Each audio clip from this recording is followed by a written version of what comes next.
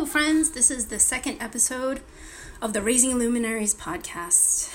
And the name of me, oh dear, another terrible this name of the person that I am is Asia Ray. You're welcome for that. Oh my gosh, that's deeply embarrassing. But you know what? I'm not going to delete this. I'm going to power through because it's important that we be enthusiastically terrible about this right now. Otherwise, we're not going to do anything. So today we're going to talk about this thing that I couldn't put into words in terms of a book list back when we were focusing on picture books, which is this concept of raising our kids the right way.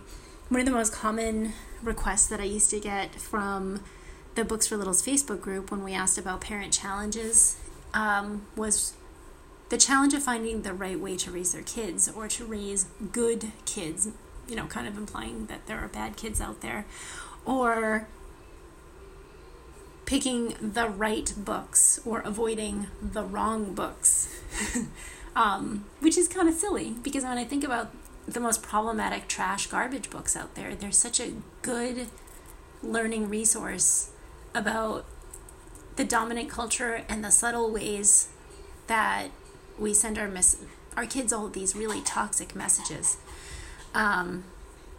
So in terms of raising our kids the one right way, that always skeeves me out. Like the same way that when people ask me for diverse books skeeves me out. Because when you're saying diverse books, it's usually from someone who does not consider themselves diverse and who sees anyone who is a part of a targeted identity as not the default, as kind of with glitter or spice. So that grosses me out, but particularly the right way to raise kids.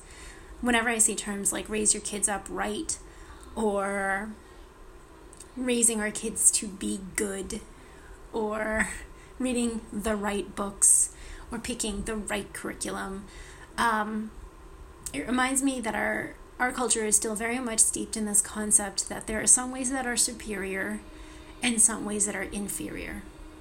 I don't know if you can hear my kids. One of my kids is doing his machine gun verbal stim. You're just going to have to be in space with us for that, I guess. But this is rooted in the idea that there's right ways of being and wrong ways of being. And there are people who are moving through the world correctly and people who are moving through the world incorrectly.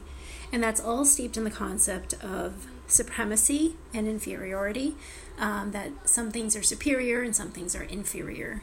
The path that we get to guide our children on, as if it's what I feel like should be an opportunity and like a gift, the opportunity to be in a relationship with someone from the very beginning or close to the very beginning and help them learn how to navigate the world.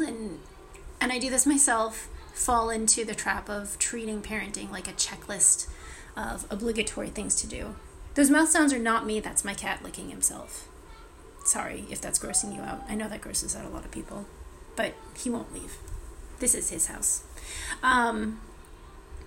So I try and check myself, and I don't do that as much as I used to, but that fear of doing it wrong, that fear that like if I don't cover one specific topic before my kids hit a certain milestone, or if I don't instill in them a specific value before their brains, solidify and gel like a gelatin, they're going to grow up to be incels and white supremacists and all kinds of terrible people.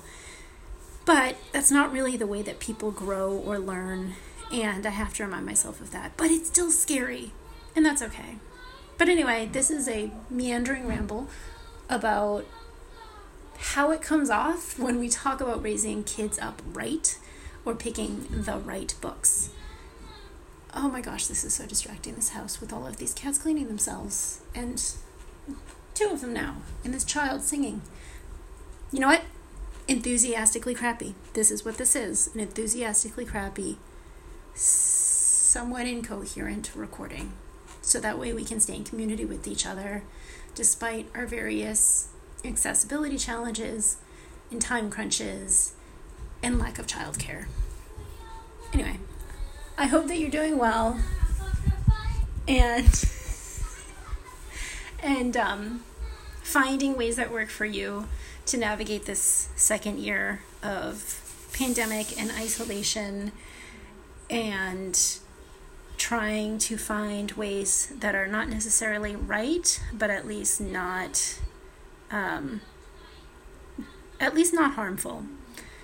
Now they're playing, these children, now they're playing terrible music from the Descendants movies. Have you seen those? Oh, they're very terrible. Okay, bye-bye.